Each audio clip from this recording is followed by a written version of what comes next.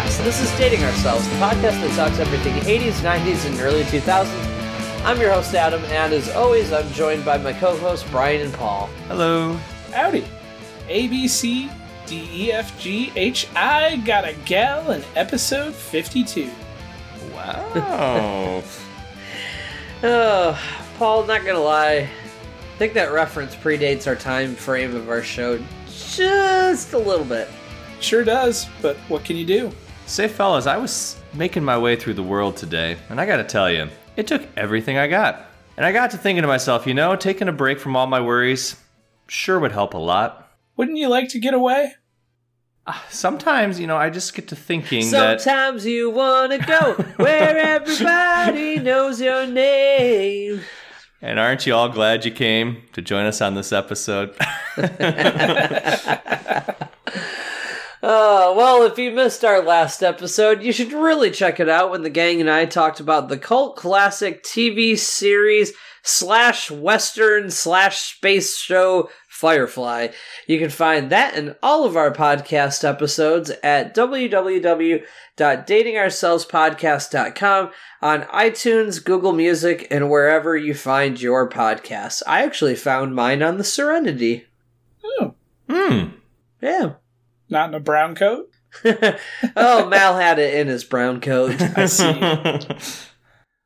Well, we really appreciate our listener support, and we'd like to share some kind words left by one of those listeners on iTunes about our show. If you'd like to leave us a 5-star written review on iTunes or any other podcast listening platform, we would definitely love to read it on air as a way to say thanks.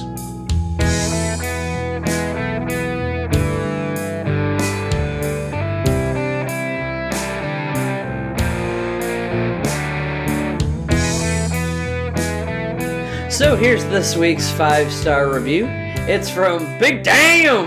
Or Big Dom, maybe? That's probably more like it.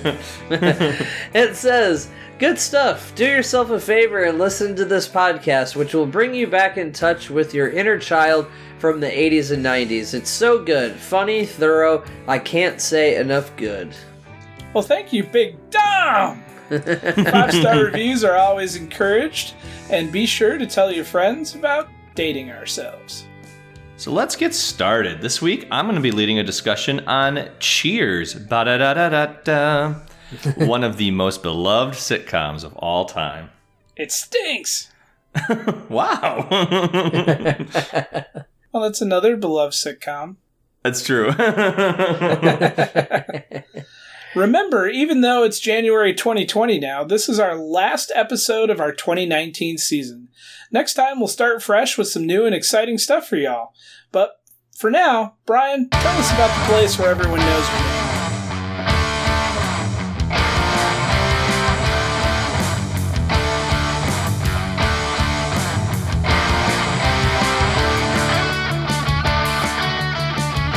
Yeah, so Cheers is a American sitcom series. It was a fairly long-lived series, lasted for 11 seasons, comprised of 275 total episodes, each about a half hour long. It aired initially in September of 1982 and came off air in 1993. So very long run. Is it safe to say that outside of The Simpsons, this was probably the longest sitcom of our younger generation or younger years? Probably. I would really have to give it some thought.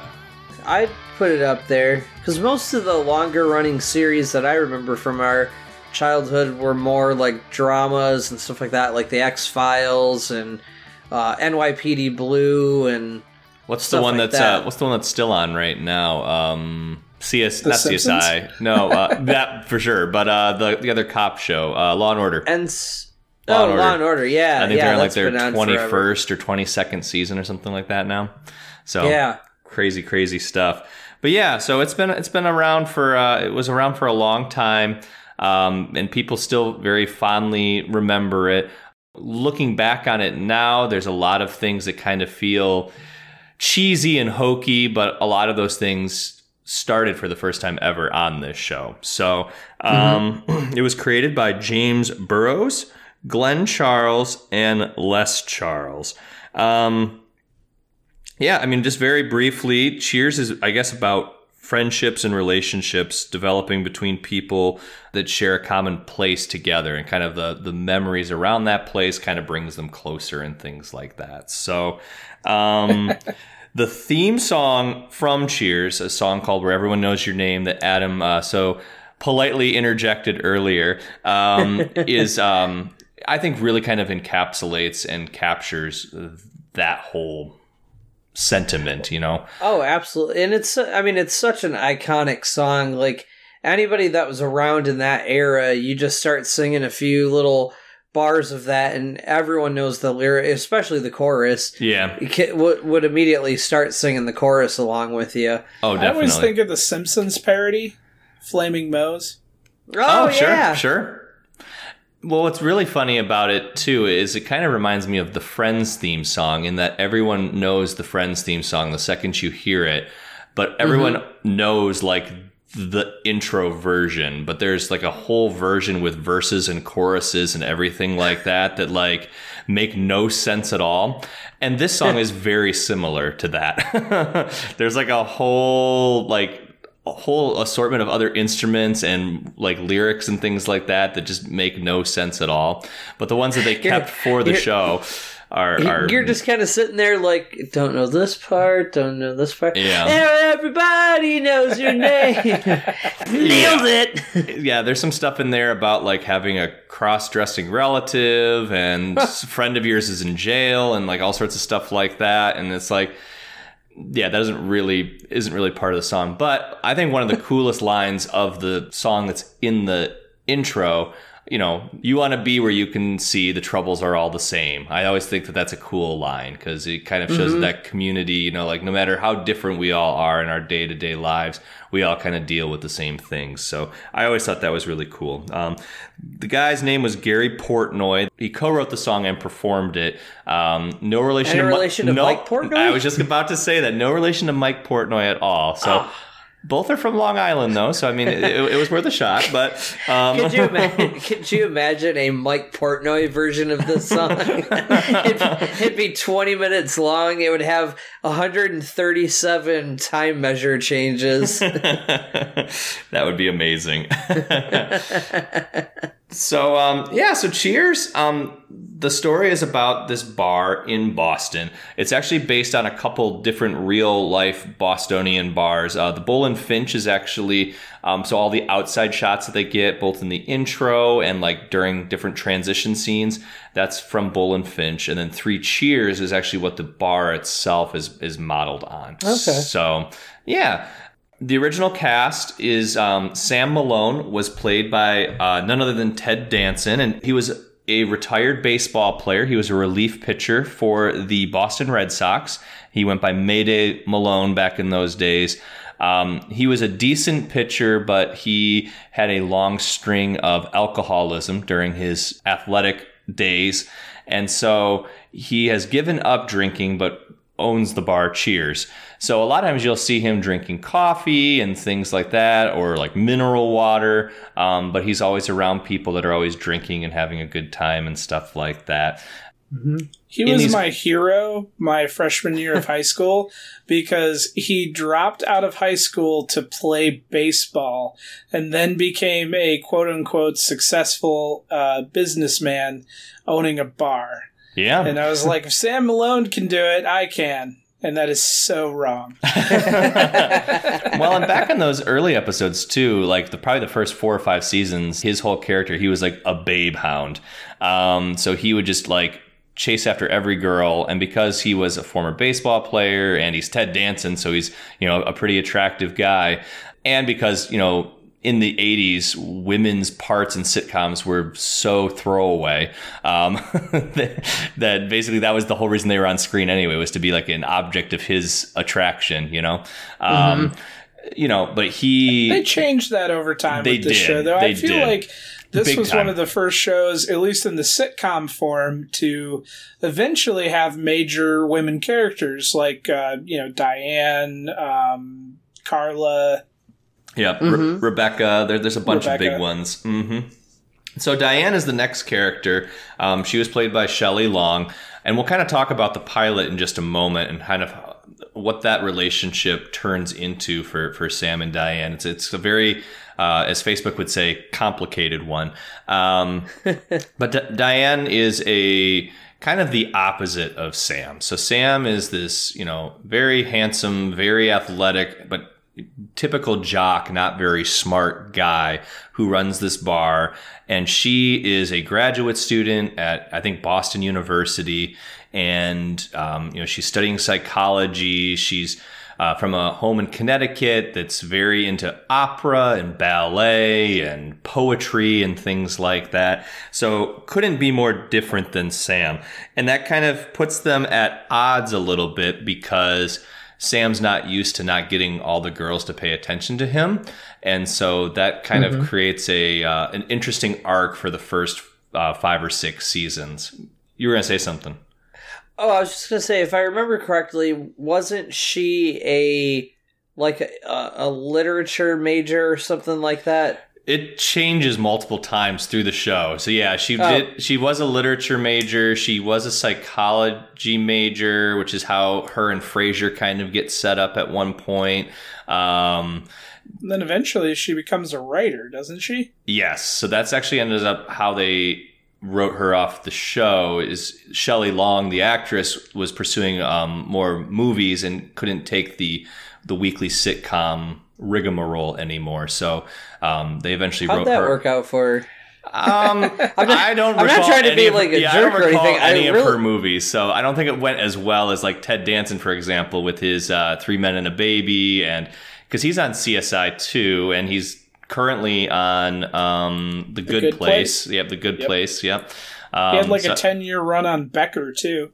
Becker was great. Oh yeah. There's another show that he did as well that was really good, and I'm blanking on what it is. Shoot, what was it called? I don't think he's ever been out of work. Like, I can't ever think of a period in my life when he wasn't on TV in something. Yeah. He was on the Fargo TV series recently. That's what I was thinking of, Fargo. Within the last couple of years. Yep. The one I was trying to remember was Bored to Death, that HBO series with Jason Schwartzman and Zach Galifianakis. I have not seen that. That sounds hilarious. It was pretty good. I think, if I remember correctly, it was about a writer that pretends to be a private detective to, like, get stories for his writing. Gotcha. Yeah. Also, strangely enough, he was in Beastie Boys, Make Some Noise, and Beastie Boys, Fight for Your Right Revisited. Probably That's not the crazy. Right point to interject, but my favorite movie role of his is Creepshow. I've never seen that either. You've never seen Creepshow? No. Oh, wow. I don't think I have either. It's an anthology movie that was directed by George Romero. And that says everything I need to know. It gets its name from, it was a comic book series similar to Tales of the Crypt. Mm-hmm. And the format is very similar, and it's a 4-part anthology movie where it's just a bunch of like scary stories. And Ted Danson is a womanizer or a homewrecker who breaks up Leslie Nielsen's marriage. And Whoa. Leslie Nielsen buries him and his wife up to their head at the beach, and then watches on camera as the high tide comes in and drowns them. Whoa! Wow! And that's not where the spooky part comes from. Yeah, don't give it all away, because I'm going to watch this. Away. That's literally like the 5-minute setup at the beginning. Wow! Oh, wow! But it was a very out there role for him, and I always loved it. That's amazing. Yeah. Really interesting. I love Ted Danson. I think he's just so terrific. That's awesome. I'm definitely going to have to check that out. So yeah, as we mentioned, so Sam and Diane were kind of the two main characters, but then the ensemble from these first 2 or 3 seasons, you got Coach Ernie Pantuzzo, who was played by Nicholas Colasanto, and he's a former baseball coach. He used to work with Sam when he was on the Sox. He's kind of borderline senile, kind of dim-witted. During his days where he played baseball, he was known for forcing the pitchers to hit him with a ball, particularly in the head.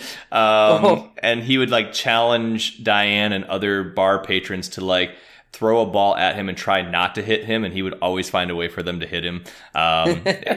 He had some amazing one-liners, and I wish I would have taken more notes on these down, but he took everything that everyone said extremely literally. He's probably my favorite character just because he just says absolutely ridiculous stuff, and the timing is just so perfect. Carla Tortelli, she's played by Rhea Perlman. She is probably the head waitress at Cheers, and she is a crazy-ass person. She's supposed to be born and raised in the city in Boston. She's got anywhere from 4 to 7 kids, depending on where you are in the series. She doesn't take shit from anybody. She's got a lot of wisecracks and one-liners too, but she's also got like a real tough side. So like if you pick on her, or in a lot of cases, if you pick on Sam because she's such a big Boston sports fan, you know, she'll kick your ass. So you also have the 2 barflies, the most regular of regulars. You have Norm Peterson and Cliff Clavin. So Norm Peterson is played by none other than George Wendt. When the show starts, he is a CPA, very boring job. He always wears these drab brown suits, like tweed jackets and stuff like that. And he just sits down at the bar in the corner spot on the bar. He's got his particular stool he sits at, and they just feed him beers all the time. There's talk about good one-liners. Much like Coach, Norm was really adept at coming up with some great one-liners when he'd come in. As Paul alluded to, he was always greeted with a hearty "Norm" from all the patrons. Yep. And then he would always have some sort of retort that goes along with it. Yep. So like for example, I remember one I think it was a season when Woody Harrelson was on the show, and he's like, "What's up, Mr. Peterson?" He's like, "Well, my cholesterol," you know, like it's always stuff like that.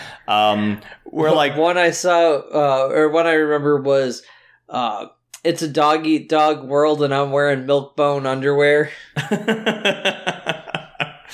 Yeah, he's just got so many good ones.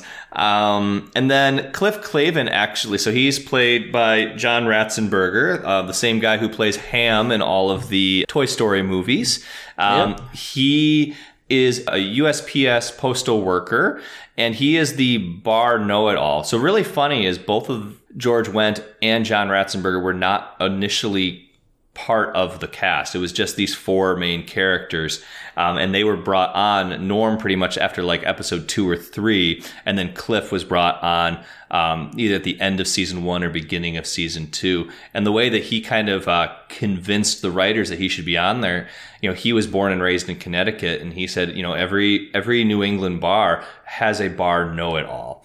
And so that's actually what his character became. You know, he was just an extra with maybe a couple speaking lines, and he became the guy that had facts about everything. And most of them were not actually true, you know, but it was back in the day where, you know, the bar bets were a thing, you know, we didn't have cell phones with internet and things on them. So you couldn't just fact check people at any time. So you had to kind of take people's word on those types of things, which leads to a lot of really interesting plot points, and it's kind of sad that those aren't plot points that can happen in real life anymore. But I have a great Cliff quote that I love, and I don't know why.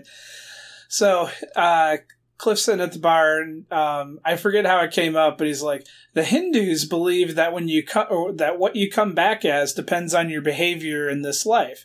If you led a good life, you come back in an elevated state." And then Coach goes, "Like Colorado?" So that's a perfect example of a Coach line. He's just so terrific. Carla made love to a PhD from MIT, and then Coach says, "Hey, look, you guys, if you can't say it in front of me, don't say it at all." What was Carla's husband's name? So Nick Tortelli is her husband in the show. He was played by Dan Hedaya, I think is how you say his name. He was also in the spin-off show The Tortellis, as well as he was the father in Night at the Roxbury. Yeah, he's been in a lot of things. Oh, yeah, a ton of things. He's one of those actors that you see him and you know him instantly, but you might not know his name. Yep. I don't know if he has a happy face ever. Like, I don't know if he's capable. Even when he smiles, this is kind of like I'm done. I really want to go home. Like, so he was the accountant in the Addams Family too, right? I think movie? So. I think so. Mm-hmm. I think so. Yeah, he also was in Rookie of the Year, the baseball movie. He was yeah. He was kind of the crude dude that was trying to take over the team. Yep, I remember. Mm-hmm. But yeah, so the pilot, for a lot of sitcoms, the pilot is kind of the make or break how a network decides if they want to invest in creating a full season out of a show or not. And typically they feel very disjointed from what the rest of the series is. And I feel with Cheers that wasn't necessarily the case. So the pilot was called Give Me a Ring Sometime, which is a little bit of a double entendre, because that's kind of Sam's like pickup line, you know, hey babe, call me sometime, give me a ring.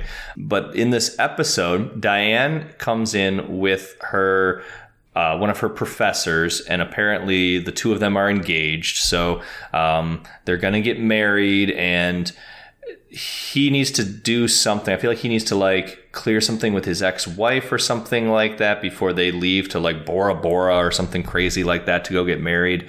He asks her to just wait in the bar while he takes care of that, and he never comes back. She's really devastated, obviously, and she doesn't know what she's going to do. And she's standing near Carla, and Carla keeps getting all these drink orders wrong, and she just rattles off like verbatim what the drink orders are supposed to be. And that's when it clicks with Sam that like, holy crap, this Diane has an amazing memory. She would be a really great waitress. And from there, that's kind of where she ends up working at the bar now.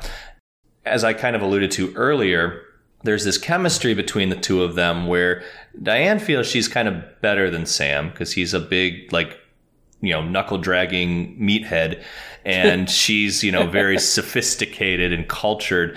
And there's a lot of really, I think, pretty kind of cute, adorable romance that goes on between the two of them.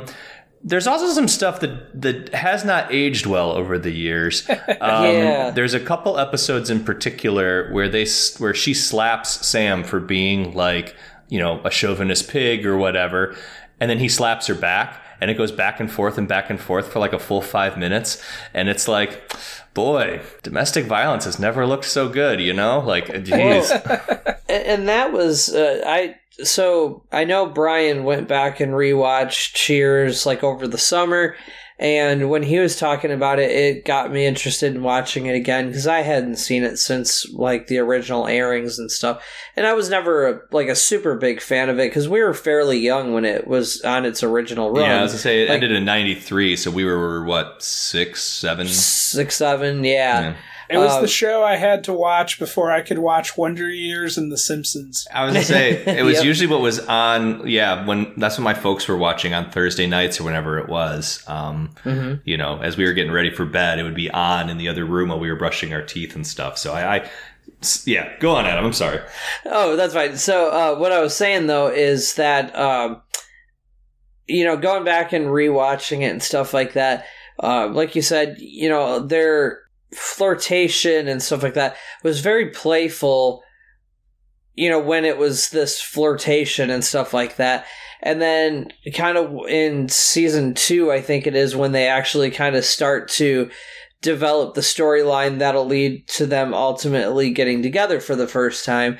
It gets really, like, stops being playful, and, like, both of them start getting really mean. Yeah. And even up to the point where they, like, kiss for the first time, they're, like, calling each other horrible things and having, like, a pretty bitter fight between the two of them. And then all of a sudden they start kissing, and it's like, yeah, this doesn't seem toxic at all. Yeah. Yes.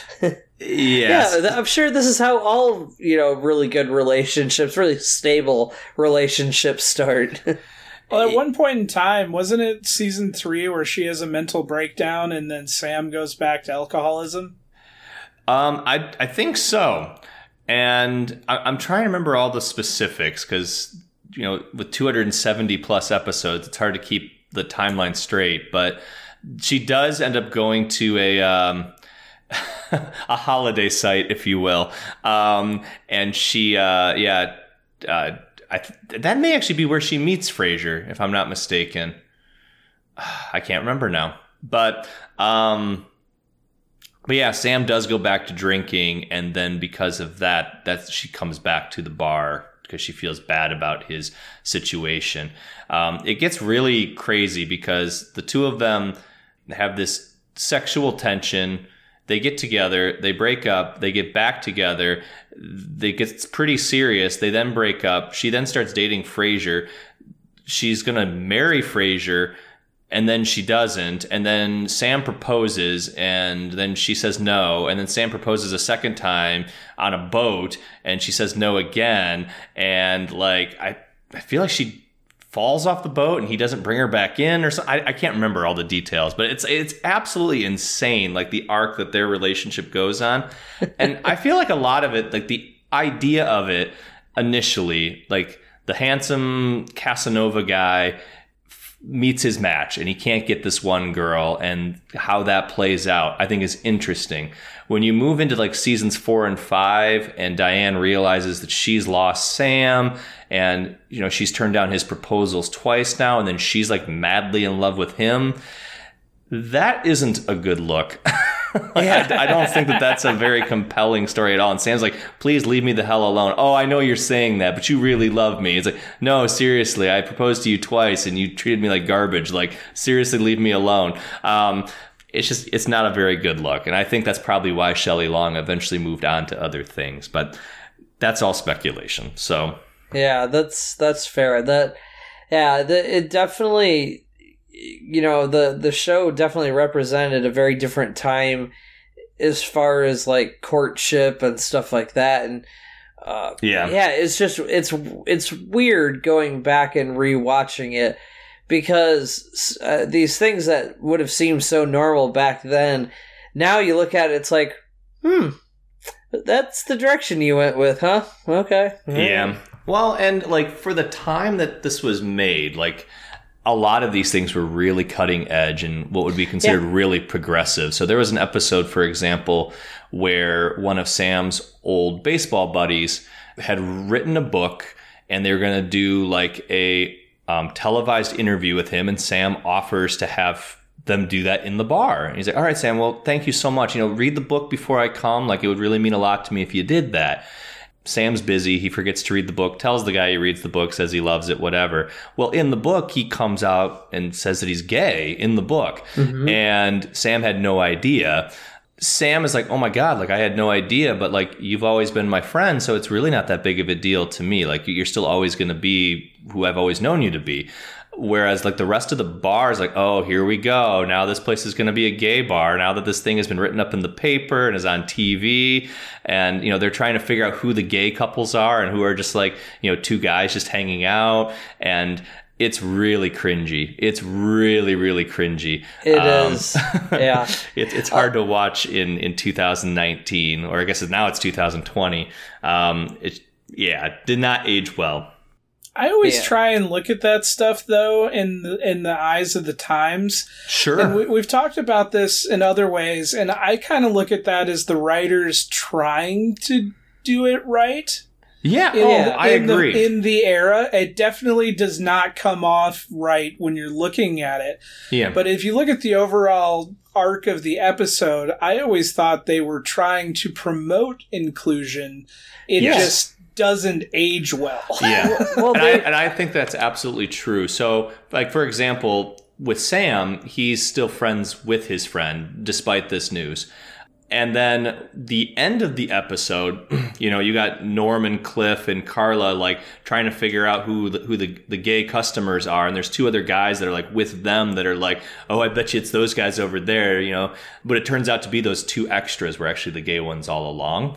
And that was kind of the point of the show, is you never really know who is gay, Like they could be anybody that which... in 1984, whenever that episode came out, was a kind of revolutionary idea. But once again, it is kind of hard to watch now, knowing where society is with those types of things.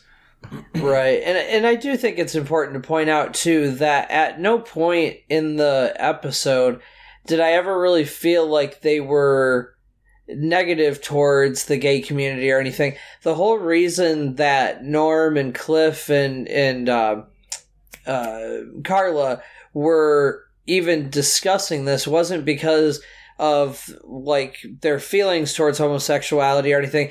It was all based on they had been like barflies at previous bars that had similar situations that ended up becoming gay bars, and they felt that they couldn't hang out at those bars anymore because they were crowded and stuff like that. Whereas they wanted a bar kind of like Cheers, where they were, could just sit down, have a few drinks, talk about sports and stuff like that. So I never really felt that it was like any of the characters were acting in a like biased way or anything. It was more of like, they wanted their spot to stay their spot. They didn't want it to change, and they were afraid of it becoming a really popular, happening spot. That could be. I kind of refer to... I don't want to say I like to refer to it, but I view things like that as what I call casual homophobia, because you're not directly being homophobic. It's just the environment that you're in, and I don't want to say you don't know better, but that's kind of what it is. Yeah. You know what I mean? This is way too heavy of a topic for a sitcom. Yeah. But to be fair, I think with this episode in particular, the way they approached it, you could really almost plug in any group as the subject of that, and it wouldn't have really changed the situation. Like you could nowadays put in hippies or something like that, because it was never, to them, it was never about who the group was. It was they were afraid of losing their bar to a big crowd where they wouldn't be able to just sit and enjoy a drink, because the bar would be crowded with people hanging out and whatever. They wouldn't just be able to sit and talk sports and have a beer or whatever. So to me, it was never that they never approached it in a way that seemed like they were trying to pick out one group or anything. It just happened that the subject was about a gay character, but it never felt like they were just picking on that community. It felt more like you could insert any group in there, and it would still be kind of the same message of, we don't want to lose our bar to a huge crowd of people. That makes sense. Yeah, I guess I can see that. Anyway, as Paul said, I think it's a very heavy topic. Yay, progress. Yeah, but once again, I think Cheers covered a lot of those things in ways that at the time was kind of revolutionary. The introduction of Rebecca Howe, which we'll get to in a little bit. I mean, she was a very driven businesswoman. In the first season that she was on the show, I want to say season 6 or 7, she very much is a kind of a tough character to crack, a person of power. And then they kind of dilute her character a little bit to being kind of a gold digger kind of, and I don't know. I think she started as the pinnacle of the yuppie movement of the early 90s, and then they sort of just rounded her out from, she came on as that powerful yuppie woman, which sounds weird, but you know what I'm trying to say. The business, the power suit and all that, and then they just sort of softened her as the show went on. Yeah, unfortunately, that happens with a lot of characters, especially a character like that where they kind of have one identifying characteristic. You see that, like, it's almost like if a show goes on too long, that character kind of, like, they're like, okay, we can only play this character the same way so long before it starts to get kind of stale. Yeah. And, unfortunately, a lot of times they don't know what to do with that character after they've moved outside of that. And so they just kind of move, that character moves in a direction that would be kind of atypical for that, that character type. Yeah, definitely. So some of the early plot points of the show. So we already talked about Sam with the ladies and kind of how he's always chasing women down. The guys from the bar love hearing about his like escapades and things like that. Most of the guys or all the guys at the bar are like married and have family and stuff like that. So they kind of live vicariously through Sam. Exactly. And he's got this little black book with all the phone numbers and everything in it. And that's kind of like, it's like a national treasure, like behind the bar. Carla's kids, as well as her ex-husband, Nick Tortelli, is kind of a reoccurring thing. She ends up getting pregnant a couple different times in the show, once with a like psychiatrist baby, and then once with a character named Eddie LeBlanc, who is a fictional goalie for the Boston Bruins. We'll get into him more in a little bit, because I think he's one of those characters that, once again, they didn't really know what to do with.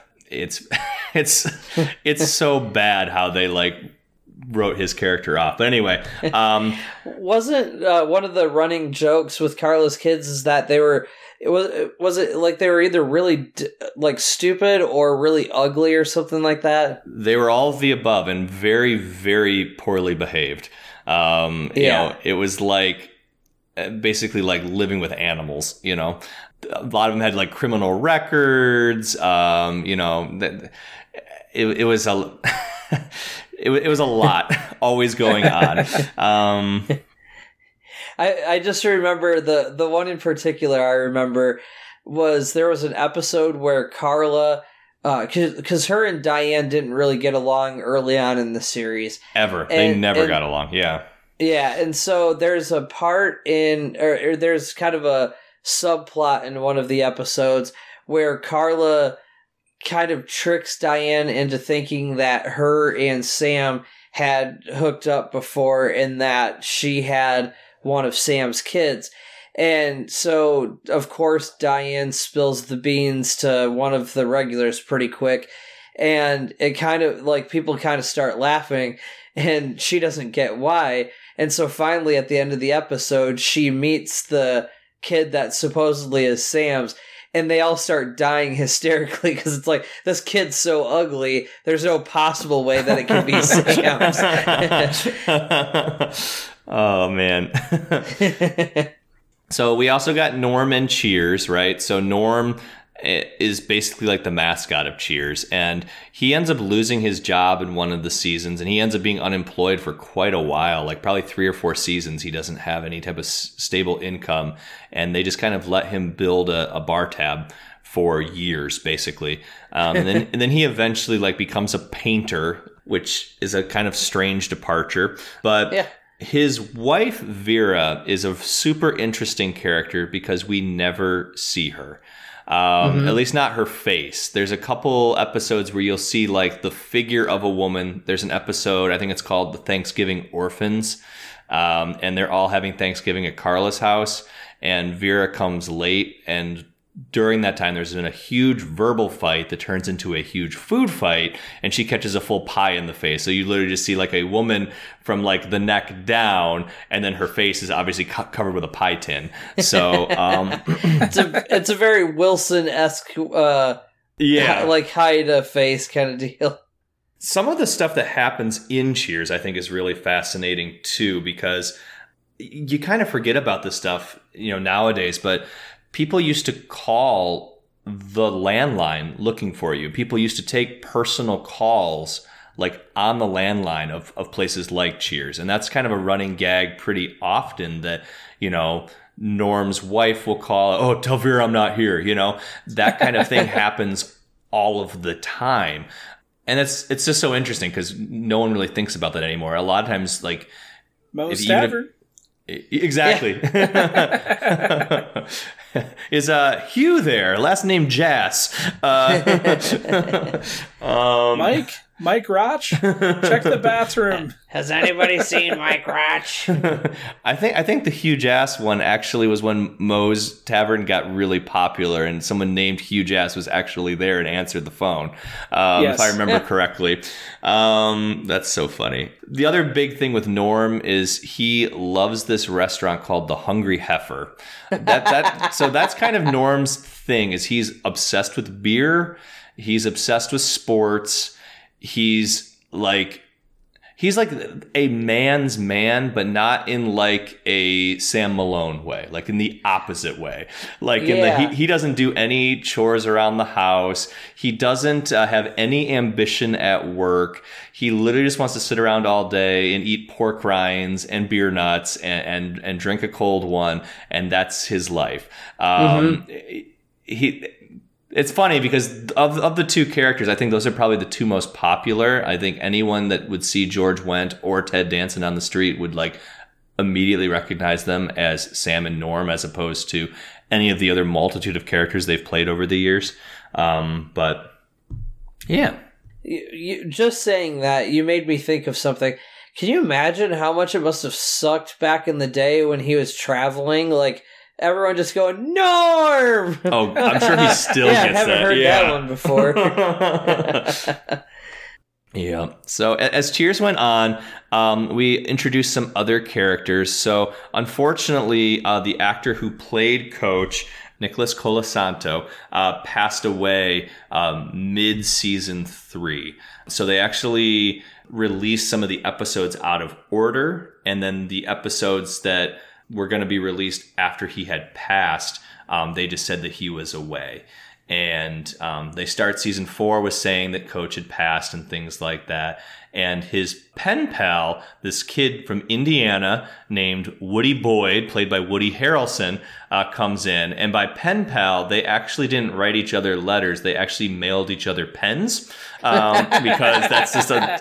And so I think it's really, really smart of the writers to have brought in somebody like a Woody Boyd character, because you get the equally doofiness that Coach brought. But if you would have brought in another old man to do that, I think it would have come off as really like insincere and kind of like a caricature that you really don't want to do. Whereas bringing some guy from like, Southern Indiana, I'm trying to remember what the name of the town is that he's from now.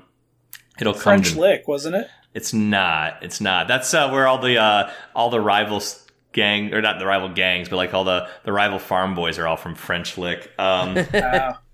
But yeah, so Woody is a like just super naive country boy, doesn't know anything about life in the big city, and a lot of his character is kind of based on that. Like, it's like not really like being too trusting with people and things like that. And he also has kind of a hard time understanding things in a similar way that Coach did, but it's less because he was old and took so many baseballs to the head as it is just, I'm from a small town and don't know any better. Hanover, Indiana is what it was. Yep. Fraser Crane also gets introduced a little bit before that, I think. And he is a psychiatrist. Eventually, that character gets so popular that they did the spin-off Frasier, so for some reason that's based in Seattle. It's a show about his life and things like that. And he kind of gets introduced initially as a romantic interest for Diane. And as we already discussed, they are going to get engaged and married and all this stuff. And then she kind of leaves him at the altar, basically. And that kind of really messes him up for a whole nother season. But his character becomes so beloved, and he really integrates well with the other barflies, even though he's from like a completely different social sphere than Cliff and Norm are.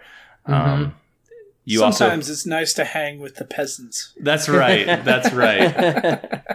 Lilith Sternin, Dr. Sternin, is another psychiatrist, and then she and Frasier end up getting together, getting married, having a baby named Frederick. They end up splitting up at some point because she goes into some like hibernation tube or some like pod life or something like that, like a biosphere type thing with another scientist. Huh. And leaves I don't Frasier. think I ever knew that. Yeah, and she leaves Frasier during that time, and they end up working things up.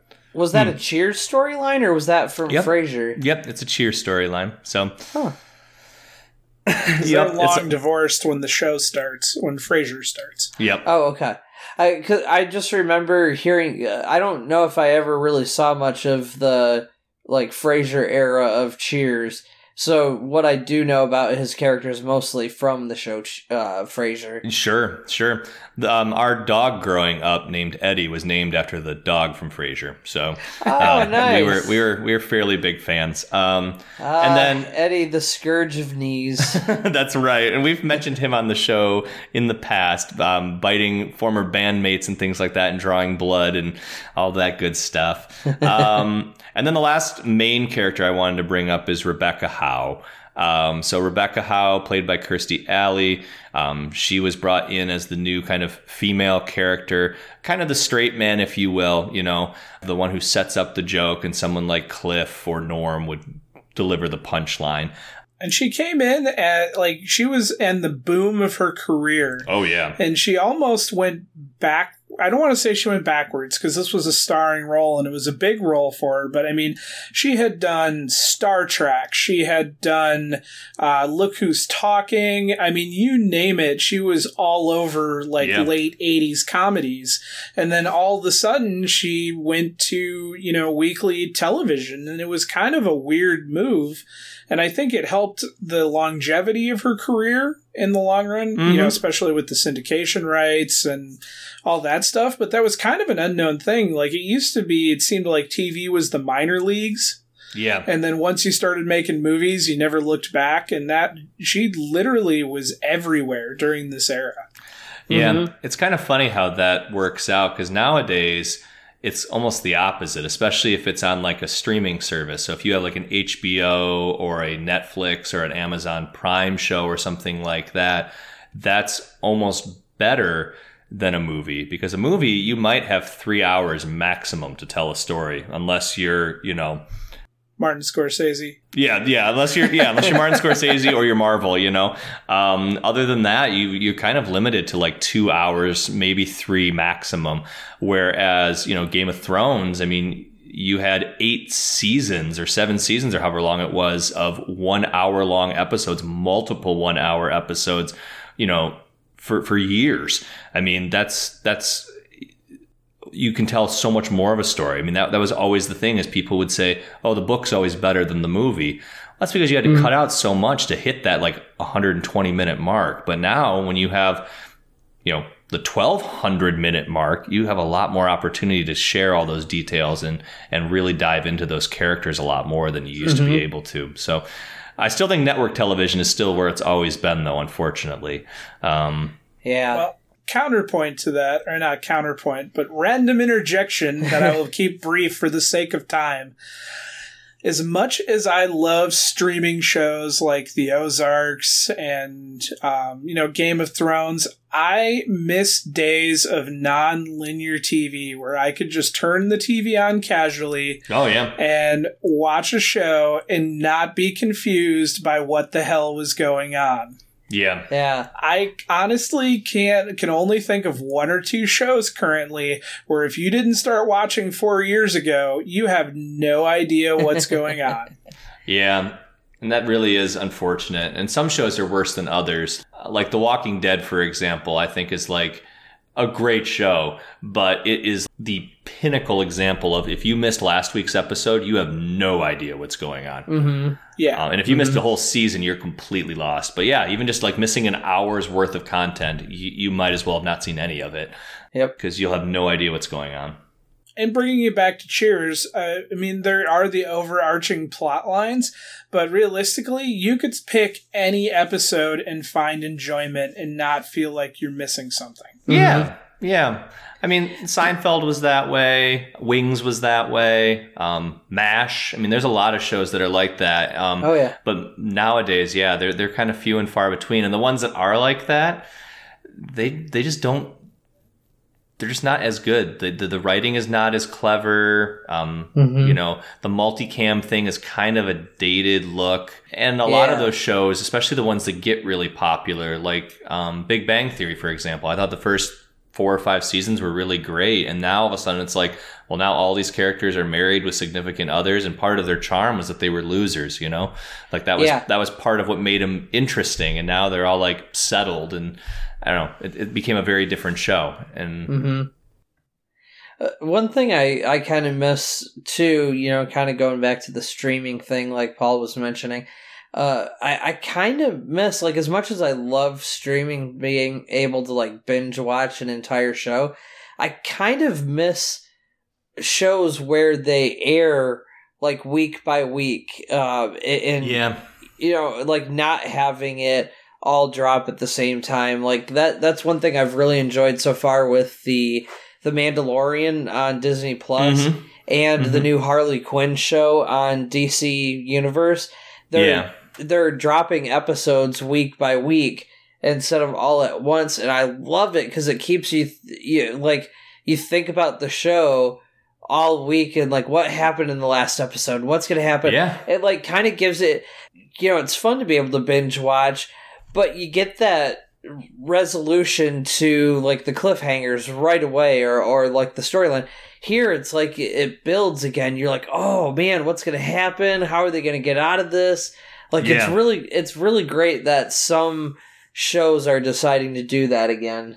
Yeah, my wife and I are actually watching a few shows that are like that. So The Imagineers, there's a documentary series on Disney Plus that's all about the Disney parks and the creative minds that go into creating those parks. Oh, nice. And it's a 1-hour episode every week. It's fascinating.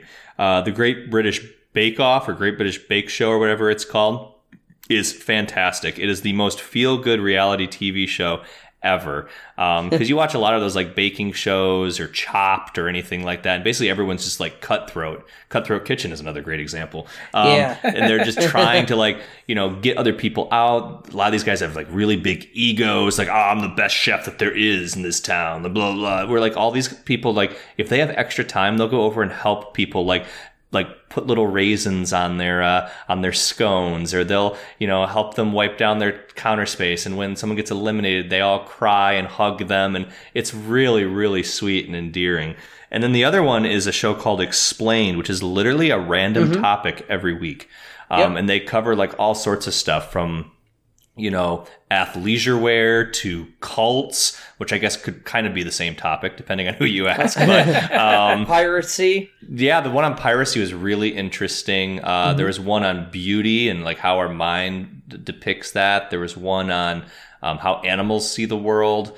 Yeah, a lot of really interesting stuff. But yeah, I absolutely agree. I think that there's something that's kind of lost when you have an entire season at your disposal. And while it's cool that you can just watch all of that on a Saturday afternoon, it's also kind of cool to come back every Wednesday or every Friday or whenever the new episode posts and be able to see the new one.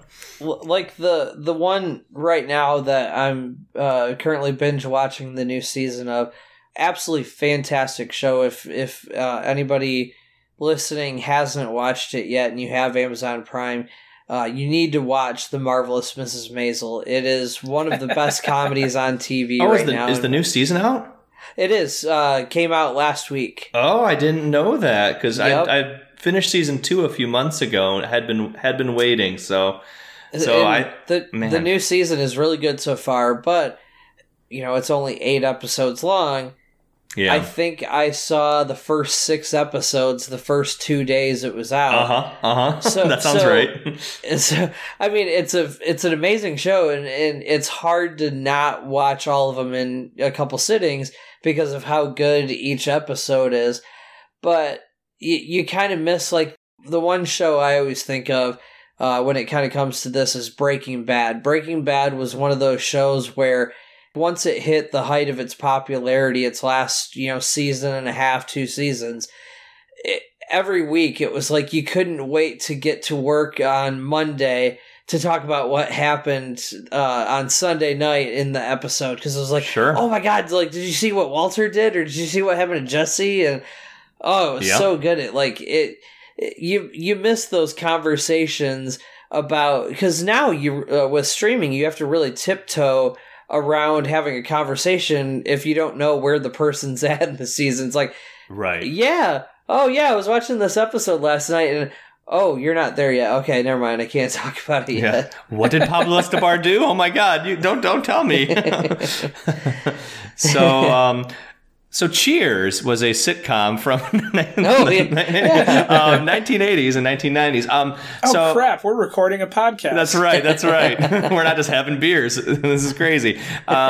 So we talked a lot about Frasier and Diane. We talked a little bit about Frasier and Lilith. I actually really love Lilith's character, and she is played by Bebe Neuwirth. She's big on Broadway. She's been in a whole bunch of different things. I think she played Morticia in The Addams Family on Broadway. She's a huge star in her own right. And she came on as a recurring character for several seasons, and then they finally gave her intro credits, basically, I think in season 9 or 10. So, but she's a really funny character. I really enjoy her. Who are you guys' favorite characters of the show? Paul? I'm a big fan of Carla. I love Rhea Perlman in everything. Yes. I love her wit. I love her smack talk and just the attitude. And she's who I want to be. She's amazing. Yeah, she doesn't take crap from anybody. Take that any way you want. You want to be 5 foot tall with a Brillo pad for hair. Got it. Okay. I would have to go probably with Coach. There's certain aspects where they're completely different, but for some reason he kind of reminds me of my grandpa, and every time he's on, I was just kind of get this, warm feeling that I'm kind of seeing something of my grandpa again, who passed away about 10 years ago. 10 years ago at this point. So it's kind of, it's one of those things where it's like, oh yeah, I remember him kind of doing stuff similar to this, and my grandpa was not the kind of clumsy, simple guy that Coach was, but there's certain aspects of his personality that's very similar, and it always just kind of, I enjoy watching his character, and he's just a lovable character anyway. He's one of those people that's just so sweet and so kind, and he's always willing to do, go above and beyond for helping people. Yeah. There's one episode in particular that his daughter's on, and she is dating this guy, and I think she's getting pretty serious with him, but he's like a total asshole. Yep. And Coach is like trying to talk her out of being with this guy, and she just feels so ugly that she has to just basically, this guy at least likes me, so I kind of have to like go with him because I'm never going to find anyone else. And he has this really heartfelt monologue about how every time he looks at her, he sees her mother who passed away and things like that. And it's really touching. And just earlier in that episode, he like answered the phone upside down, or like, just silly things like that. I mean, I don't think he has a whole ton of acting credits on his IMDb page, but he did have a lot of depth in what he was able to provide to that character. So I would agree. I would say that Coach is probably my favorite. My favorite recurring character, who was in, I think, like 2 or 3 episodes, is a guy named Andy. I don't know if you all remember him at all, but we'll talk about him when we get to our favorite episodes. And then I love Sam. I really do. And kind of as Paul and I were discussing earlier in the episode, he starts off as kind of this womanizing, guy who thinks he's like God's gift to women. And as the show continues on, he really becomes a lot more sensitive. He really is looking out for his friends. There's a lot of times where he kind of has to admit, that he's not this tough guy that he portrays. There's a particular episode where there's this lady that he and her every Valentine's Day will rent this like cabin or whatever and have like a 24-hour date, and then they never see each other again until the next year. And like the day before or something, he either gets a hernia or he pulls his back. I think he pulls his back, and he doesn't want to admit to her that he did. But he's not doing all the normal studly things that he normally does, like carrying her up the stairs or things like that. So it's really, really funny when she finally figures out that, like, you know, and they spend the whole evening talking, and in that way, all of a sudden it's like almost as, you know, as good, if not better than every other Valentine's Day they had, even though they never got intimate. They got, you know, emotionally intimate instead. Mm-hmm. So I always really liked his character. There's a scene in one episode that we'll talk about in a little bit for the Nostalgic Combat, where actually I don't want to give too much of that away. We'll save that for now. We'll save that for now. Well, let's kind of go through some of these other things. What are some of the other like plot points that you guys remember? Some of the other tropes that are pretty prevalent throughout the show? Well, like every sitcom of the era, it had a locked in the closet freezer back alley episode. Yes. Yep. Oh yeah. It had a cut scene episode. Yep. Otherwise known as "We Gave a Bunch of People Time Off." Yep. Exactly. Yep.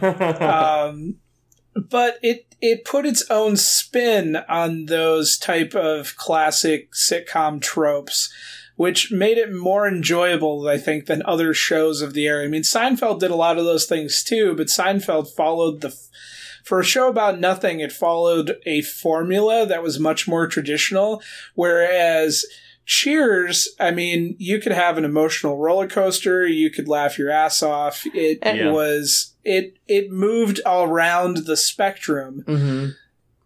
Inside of the sitcom formula. True, and I think too, with your comparison to Seinfeld always kind of took a more cynical approach to those same tropes. Like they would do the same stuff, but it was always from a more cynical point of view, as Jerry tends to be. Whereas Cheers was able to do so still in that kind of lighthearted, and enjoyable fashion. I agree. I mean, some of the other things that I remember about the show, each of the characters had their own things that were going on. You know, it was very much an ensemble show. And as the show kind of went on and people started getting, I don't know if it was the writers or the audience or both, got a little bit bored with Sam and whatever his emotional relationships were and things like that, they started focusing on some of the other characters. Like the relationship between Cliff and his mother is hilarious. And he lives with his mother, and then she moves to Florida for a while, and he gets his own place, and then she moves back, and then he has to put her in a retirement home and all this stuff. He also has this really weird obsession with vegetables that look like celebrities. Woody, I think, is a really interesting character. You know, he's from Hanover, Indiana, and doesn't know much of anything besides pigs and corn and stuff like that. But he ends up dating this girl named Kelly. What is Kelly? Kelly Gaines. She is like from a very, very old money family in Boston.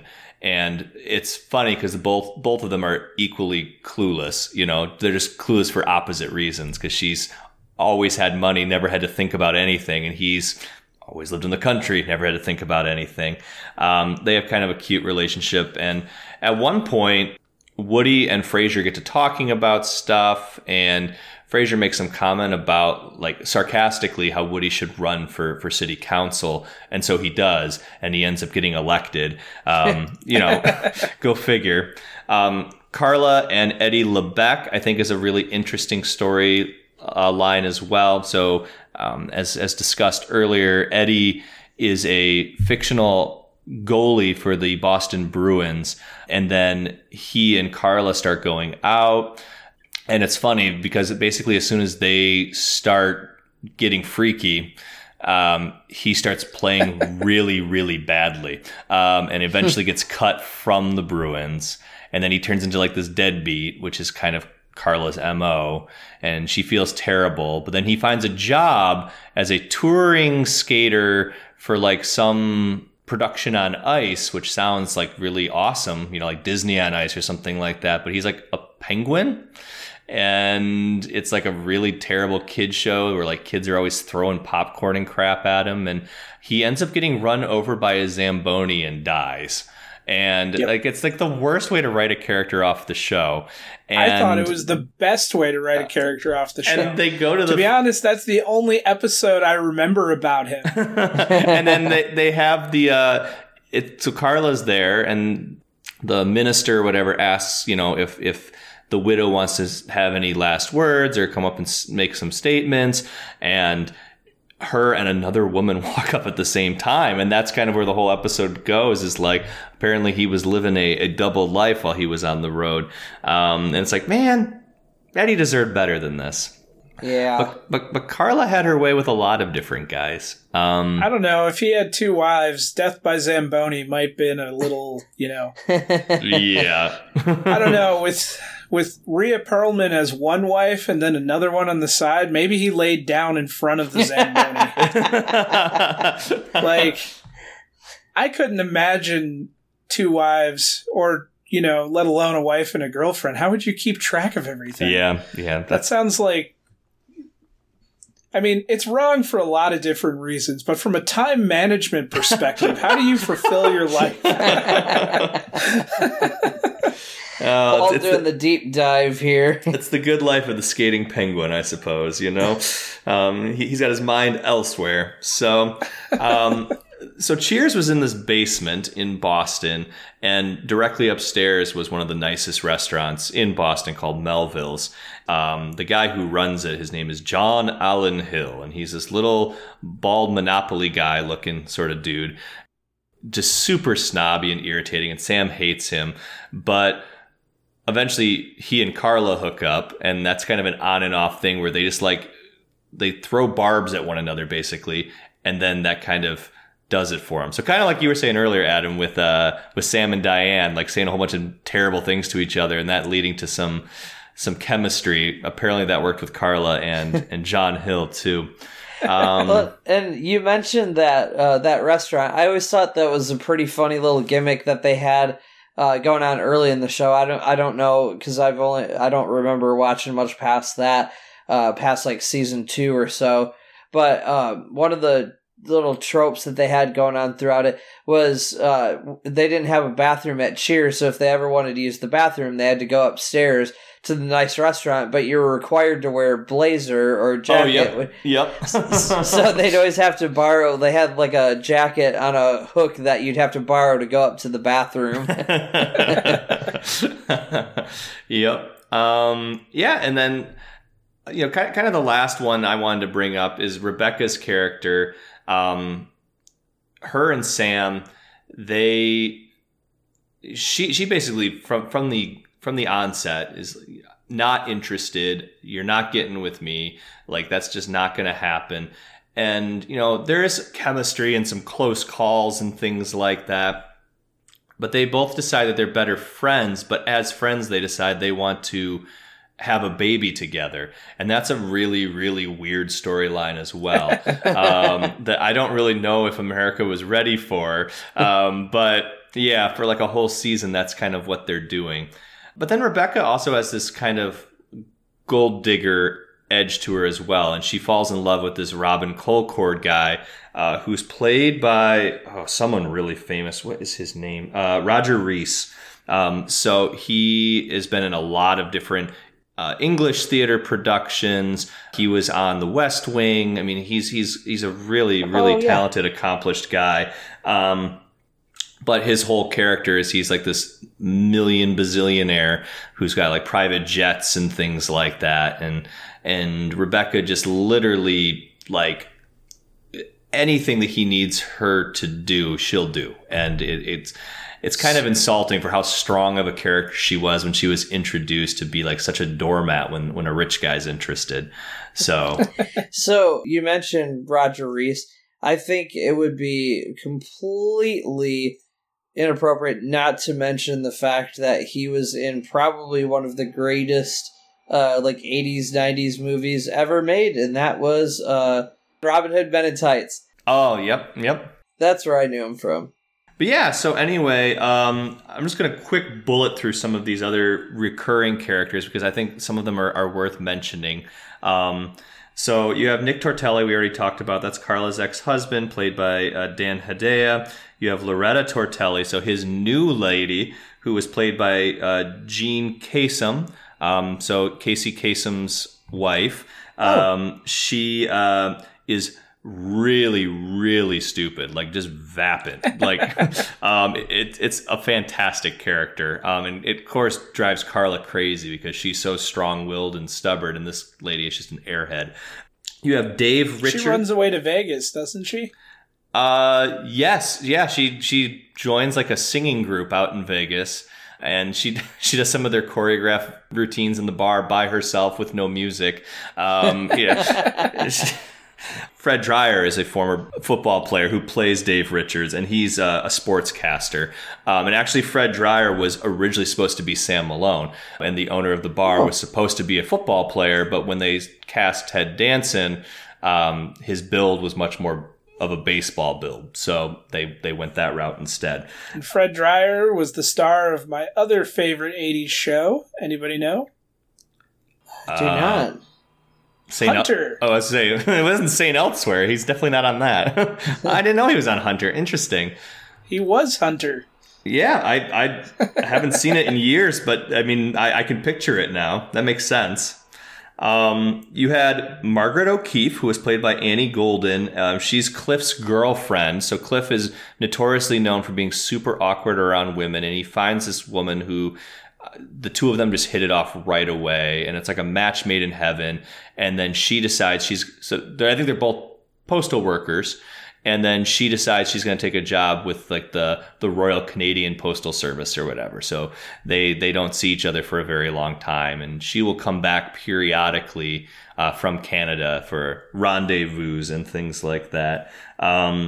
My favorite character, Andy Schrader, was played by Derek McGrath, and he is a convicted felon. My favorite all-time episode of Cheers, and I'll ask you guys what yours are in a little bit, is there's an episode called Diane's Perfect Date. It's season 1, episode 17. Diane and Sam are talking about, they're going to set each other up with someone they think would be the perfect date for them. And they'll go on a double date and it'll be really nice and, whatever. Well, Sam, for whatever reason, gets the idea that Diane's perfect date for him might be her. And he's like, oh, that's great. This is going to be so wonderful. Like, she's really coming around. She's finally starting to see how charming and wonderful I am. Well, then one of Diane's friends shows up, and Sam didn't get a date for Diane because he thought that he was going to be going on a date with her. So he grabs the first guy he sees back in the dart room, and it's this guy named Andy who just got out of jail that day for like armed robbery or a homicide or something like that. It's a fantastic episode because he's absolutely crazy, and he reminds me of one of my friends who was in my wedding party. That's not very nice to say of Adam. Yeah. Don't tell him until he's off the air. He'll go crazy. There's another episode where he comes back, and they're doing Hamlet, I want to say, or Othello. I can't remember now. And he really tries to kill Diane. And it's all part of the play. I think it's Othello. And but everyone just thinks they're just acting really well. And that's not the case. A few more of these characters. Gary, he's the owner of Gary's Old Town Tavern. A lot of different people played him over the years. We already talked about Eddie LeBec, Robin Colcord. Evan Drake was played by Tom Skerritt. He is Rebecca's boss and kind of her first love interest. Once again, very rich, powerful guy, and he ends up moving to Japan to start a different business merger or something like that over there. Esther Clavin is Cliff's mom, played by Frances Sternhagen. You have Kelly Gaines, who ends up becoming Woody's girlfriend and then wife, played by Jackie Swanson. You have Walter Gaines, which is her father, played by Richard Doyle. John Allen Hill, played by Keen Curtis. Henri, played by Anthony Cistaro, and he's one of Kelly's friends. He's like a foreign exchange student from France. And he always tells Woody that I'm going to get your girlfriend, but does it in a French accent, so it's supposed to be charming. Like, I'm going to steal your girlfriend. You have a bunch of different barflies. A guy named Tom, played by Tom Babson. Al, played by Al Rosen. Phil, played by Philip Perlman. Yes, Rhea Perlman's father plays Phil. And then you have Paul Crappens, who's played by Paul Wilson. Do you guys know who Paul Wilson is? I do not. No. He is one of the Bobs from Office Space. Oh, nice. He's the shorter, heavy-set one. Because the other one's played by Dr. Cox. I was going to say, the not Dr. Cox. Yep. And it's funny because this character, he was also named Glenn, Tom, and Greg, all at different points in the series. But basically, towards the end, they start giving him more lines. And basically, his whole character is, I'm the guy you guys always forget about. I'm the guy that's never included. There's one episode where there's a beautiful woman that's interested in him, and Sam can't figure it out. And he tries to, like, steal her away, and she's not interested in Sam at all. And he's, like, thinking he's living in the Twilight Zone. And apparently, she's a chubby chaser. So... And the last recurring character I wanted to bring up is a guy named Harry, played by Harry Anderson, and he is a con man and a pickpocket. So the real Harry Anderson is a magician. He kind of almost looks like Dana Carvey. That's actually who I thought it was initially when I was watching the show. But he, will like steal people's wallets or steal their watches right off their wrist. He's a really interesting character, and he kind of pisses a lot of people off. But in one of the later episodes, he's in season 1 and 2 a ton, and then he doesn't come back until like season 10. And then they really get one over on Gary's Old Town Tavern. There's a lot of episodes where Cheers and the Old Town Tavern are up against each other for Bar Week, and they always pull pranks on each other. And Gary's Old Town Tavern always gets the best of Cheers every single year. Until this one year that Harry really screws them over. But I'm not going to give too much of that away. You got to go watch that one. It's too funny for me to spoil. Do you guys have any favorite episodes? I know we've been talking a lot, but it's 11 seasons of television. So yeah, it's fitting. The kind of going back to Harry, or was it Gary or Harry?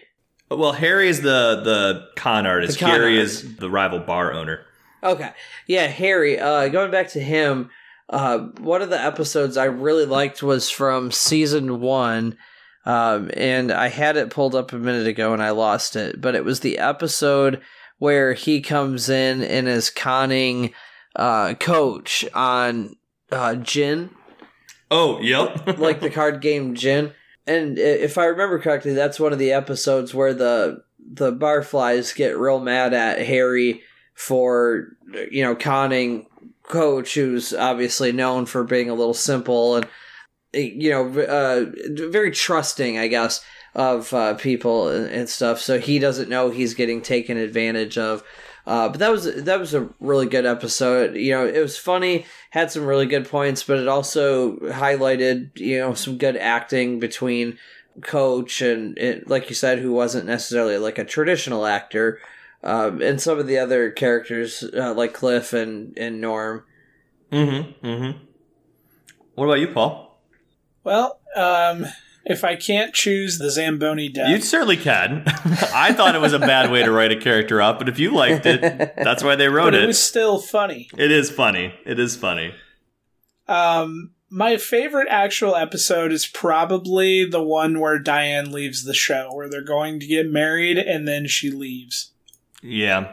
And part of why that's my favorite episode is because it's not where you thought it was going. At least me, who didn't read TV Guide to know that Shelley Long was leaving the show. Yeah. It's not where I thought it was going, so it was very shocking. And it was Cheers for me started when I always watched it in syndication. I never watched it new. Mm-hmm. And like I said earlier, it was the show that I had to watch before the Wonder Years, and then finally The Simpsons were on.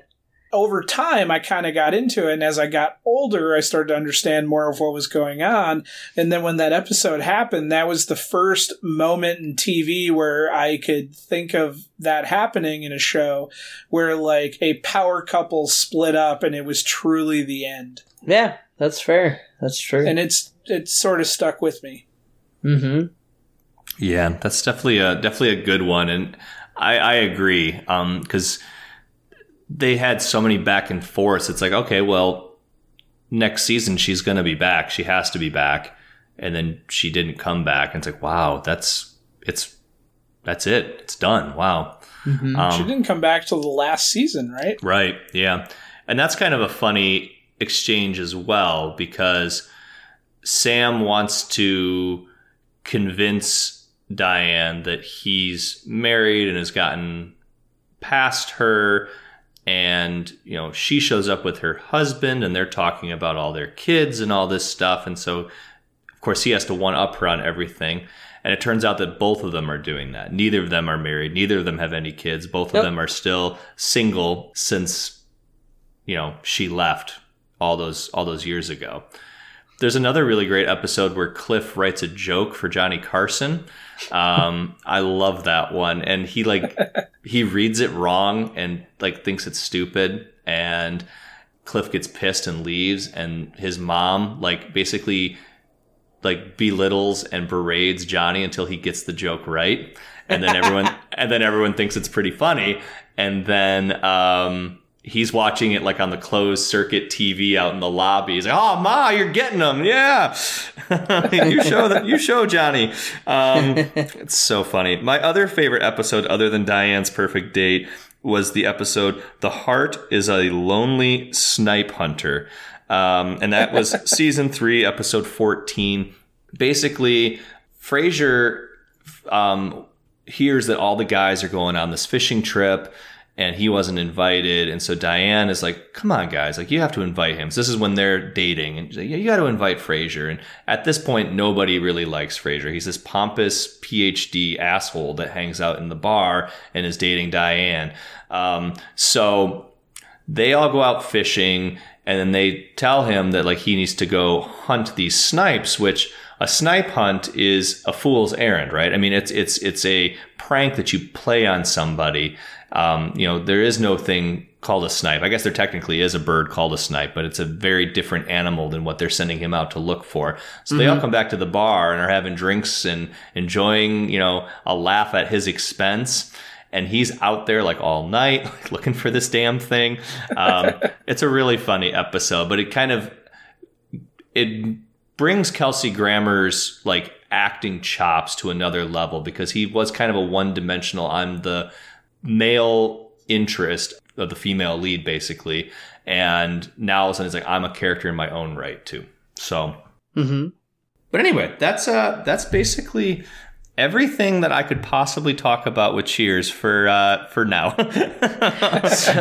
So one last thing I was thinking of, you were talking about the Zamboni death again a minute ago. It made me think, what would be a worse way for a character to be written off? The Zamboni death or death by licking stamps like Susan in Seinfeld? Oh, man, that's a good point. Or wow. Randy going to Costa Rica on Home Improvement. yeah. But at least his like kind of had a little bit of Eric Foreman going to Africa. Yeah. But at least those like made a little bit of sense. Like death by Zamboni and death by licking stamp are pretty bad. Like, but she was killing Independent George. She was. And apparently she also was not fun to work with for the cast members, which is why she wasn't on the show anymore. That's what I heard, yeah. She was not pleasant to be around, so... Anyway, yeah. So, I guess that wraps up our discussion on Sam Malone and the gang at Cheers. Now we are moving on to Nostalgia Combat! Nostalgia Combat!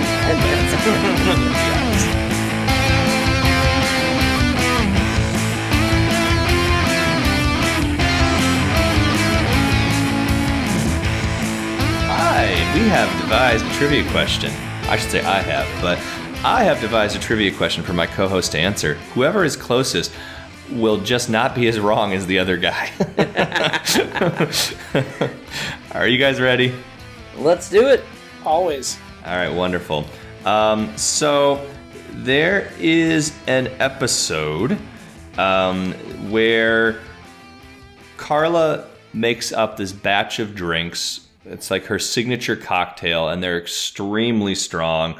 And everybody gets wasted and hungover. And she suspects that her and Cliff, who they basically have like a brother and sister, like love each other, hate each other kind of relationship. She suspects that they may have slept together, and she's just mortified about this and is so embarrassed. So Sam, to show her that she doesn't need to be embarrassed, says that he has a really big secret too, and there's no way it can be as big as this. And then he removes his hairpiece, and the perfect-haired Sam Malone actually has a bald spot on the back of his head. When did this episode air?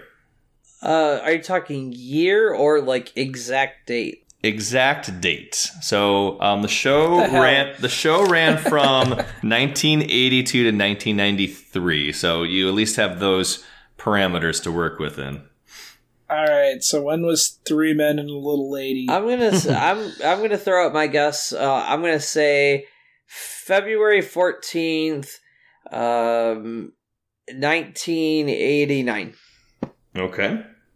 I am going to say April 1st, 1991.